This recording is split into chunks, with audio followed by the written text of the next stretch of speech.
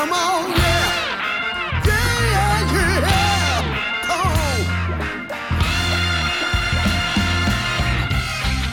on. On Valentine's Day, this is the title track from an album titled Be Love by Alexis P. Suter, a much-loved and celebrated blues and soul blues singer.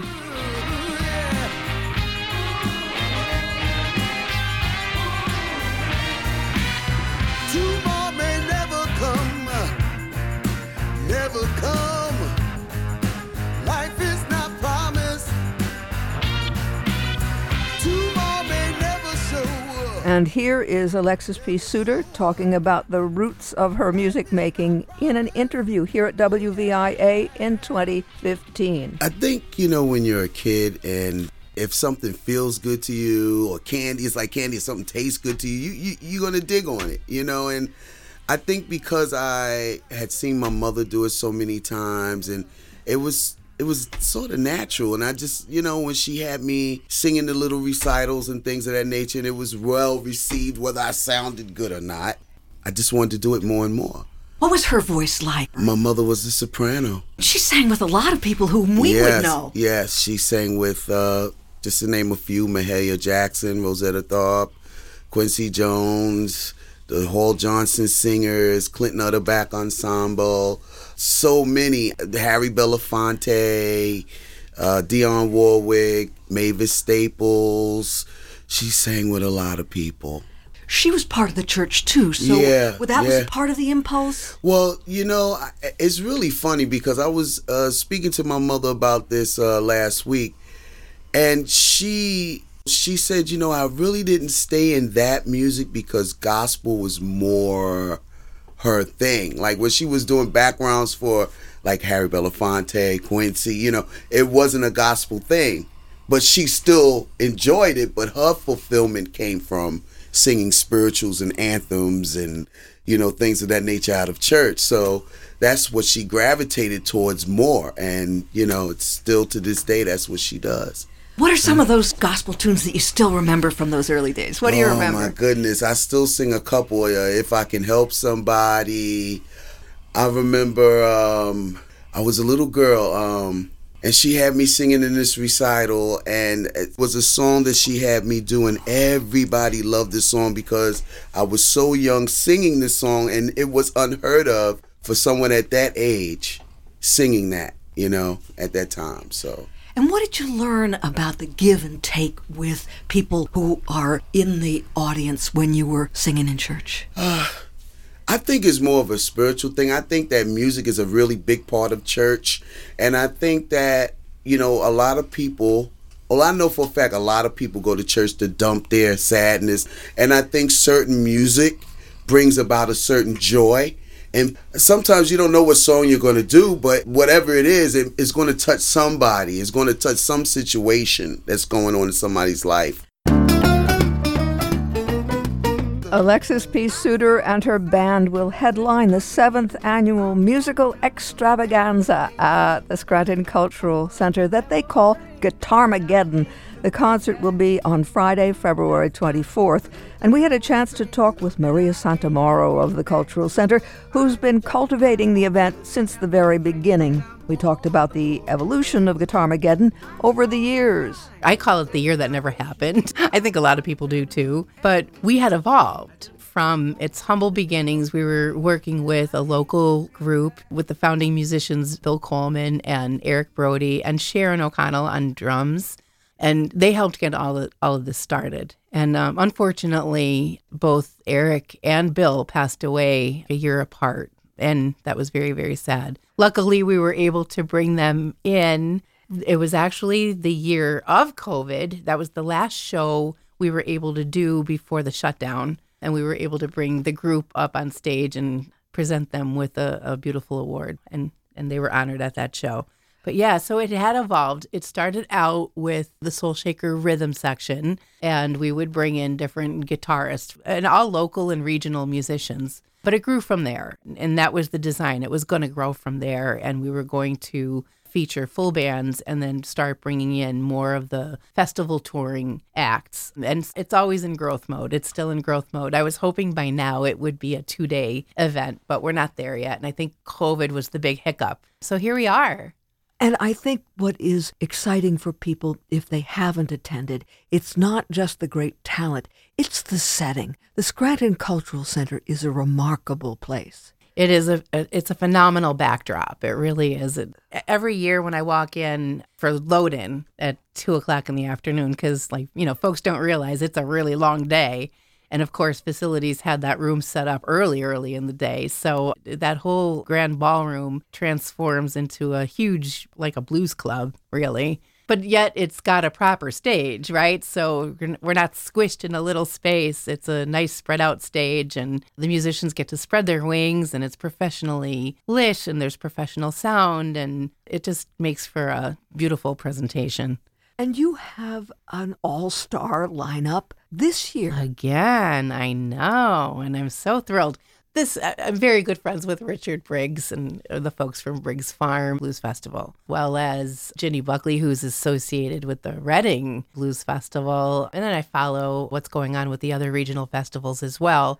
So that was always an inspiration. But the acts that have traveled through Briggs, especially just because it's a regional event and such a large scale, they've already developed a fan base in our region. So that would make sense to bring artists like Vanessa Collier and Solomon Hicks. And last year it was Joe Louis Walker. So that was phenomenal as well. So this year, just trying to figure out what direction we were going to go. I had gotten so many requests for Alexis P. Suter. So you wouldn't think that fits Guitarmageddon, but we switch it up a lot. I mean, Vanessa Collier is a sax player, but she's got a phenomenal guitar player. So I think it's going to be a really terrific show. It's a terrific lineup. We've got the Deb Callahan Band from the Philadelphia area. Her husband's a wonderful guitarist.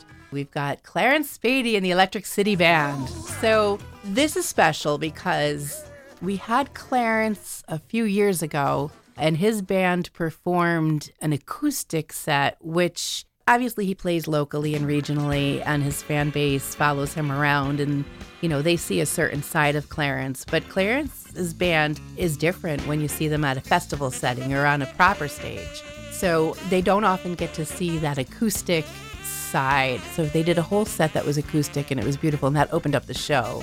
And the funny thing is you could hear a pin drop in the room. Again, there were like 300 people sitting in that big, huge space. You could hear a pin drop. It was beautiful. So this year, they're going to do their electric band. But again, not exactly the same as you would see like in a local club. And it's all great, but it's different. So you'll see him like you would at Lancaster or some of the other bigger festivals.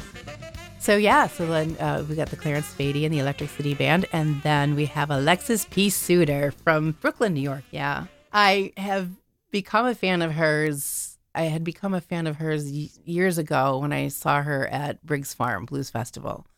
And she's so different and so unique, and it's just what an amazing force on that stage. Big, powerful voice, and just beautiful.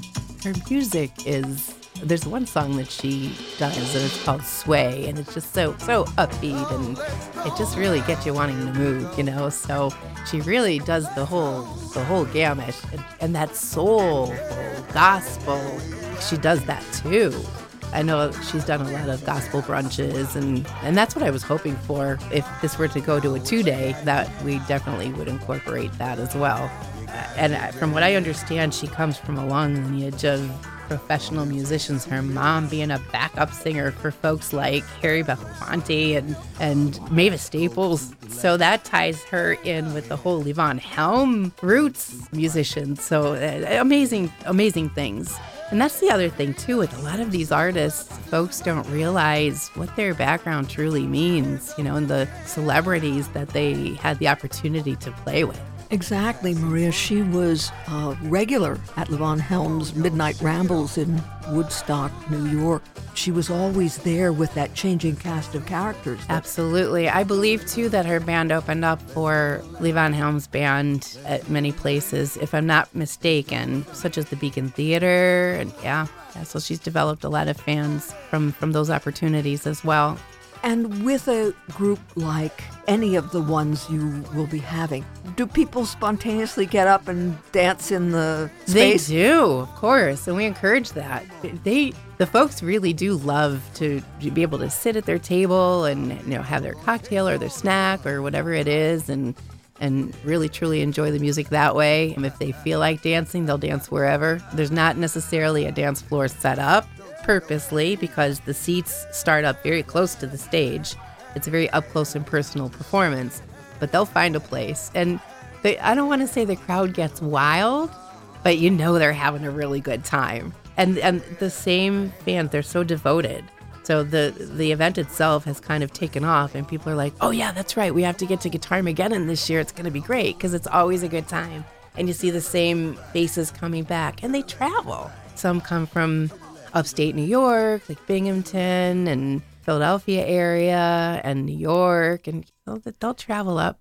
Do you think that having an event like this at this time of year is a good thing too? People are hungry, right? They want to get out, they want to hear live music. I think that absolutely that's the case, and we did this by design too. The thing with the Scranton Cultural Center is we do better in the colder weather. And as we know, the festivals are usually outdoors in the warmer months, and that's all great. We don't fare out that well in the summertime because everyone wants to be outside. And why would we want to compete with the other festivals anyway? We wouldn't. So yes, it is. It's during a time where, you're just coming out of the holidays, and January is kind of like, all right, just starting to do things again. And so February, I think, is a really good month. But also, I purposely picked February, well, because it's my birthday. But it's the celebration of Black history, which how better, we don't blatantly tie it, but it is tied in with Black history. It's the history of the music, the African-American music, so absolutely. We know where it is, but when is it? Scranton Cultural Center at the Masonic Temple, 420 North Washington Avenue in Scranton. Grand Ballroom, Friday, February 24th. Doors open at 7, and it is reserved seating. There are still some tickets available. I would definitely recommend getting your tickets in advance. Friday, February 24th.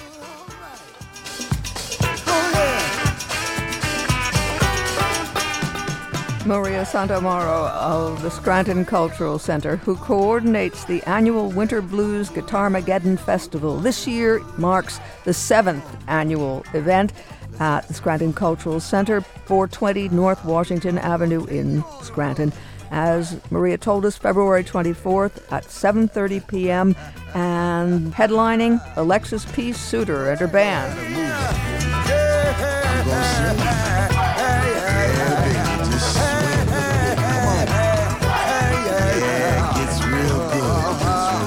This is the song Maria told us about, Sway.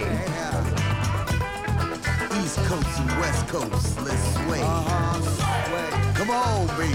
Come on now. To the left, to the right. To the left, to the right. To the left, to the right. To the left, to the The fans will be out of their seats, no doubt, in the Grand Ballroom at the Scranton Cultural Center. Also on the bill, the Deb Callahan Band from Philadelphia.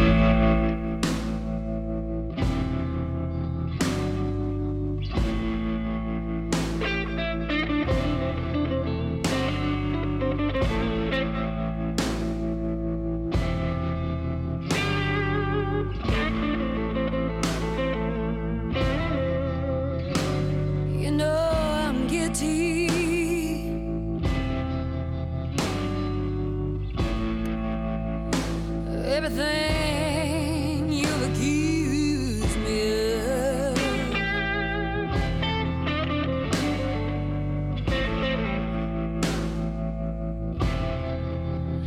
I'm guilty.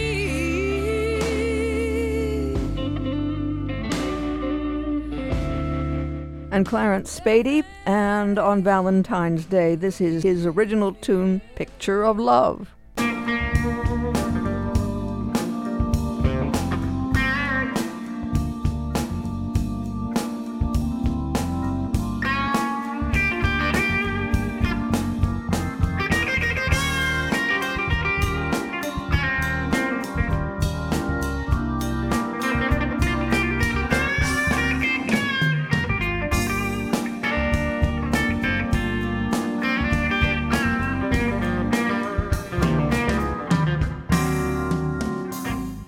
It's the 7th annual Winter Blues Guitarmageddon Festival at the Scranton Cultural Center on February 24th at 7:30 p.m. in the Grand Ballroom of the Scranton Cultural Center, 420 North Washington Avenue in Scranton. On the website, scrantonculturalcenter.org, scrantonculturalcenter.org. All you need will be there, even clips of some of the performers.